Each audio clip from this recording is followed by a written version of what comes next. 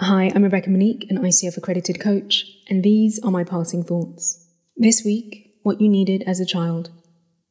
Adulthood becomes a quest to complete split-off elements of our childhood, and if you were in survival mode during your early years, you probably have plenty to reflect on and a lifetime's worth of healing to work through.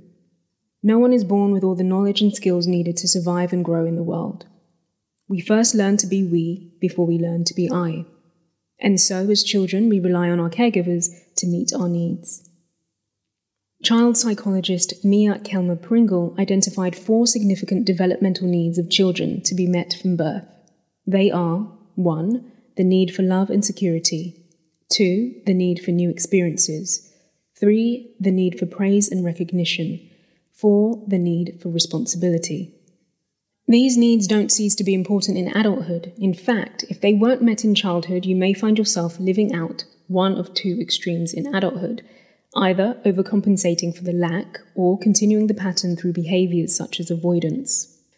Love and security is a core need as it provides the foundation for our future relationships, such as our friendships, romantic relationships, relationships with our colleagues, and of course, our relationship with ourselves. To develop secure attachment, love needs to be consistent and reliable. Safety on all levels, physical, psychological, and emotional, is paramount so that we can respond to care, affection, and connection in healthy ways. This need also plays a large role in shaping our personality and developing our self-esteem.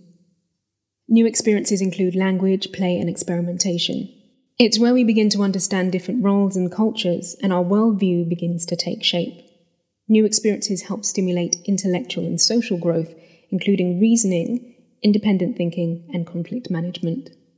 Praise and recognition provide incentive and encouragement to help us sustain the huge degree of emotional, social, and intellectual learning required in our early years. Responsibility is about age-appropriate personal independence, being able to look after ourselves and have the freedom and support to make our own decisions and be accountable for them. Realizing that these needs were inadequately met may rouse a profound sense of grief and loss within us, loss of who we might have been and connections we might have had.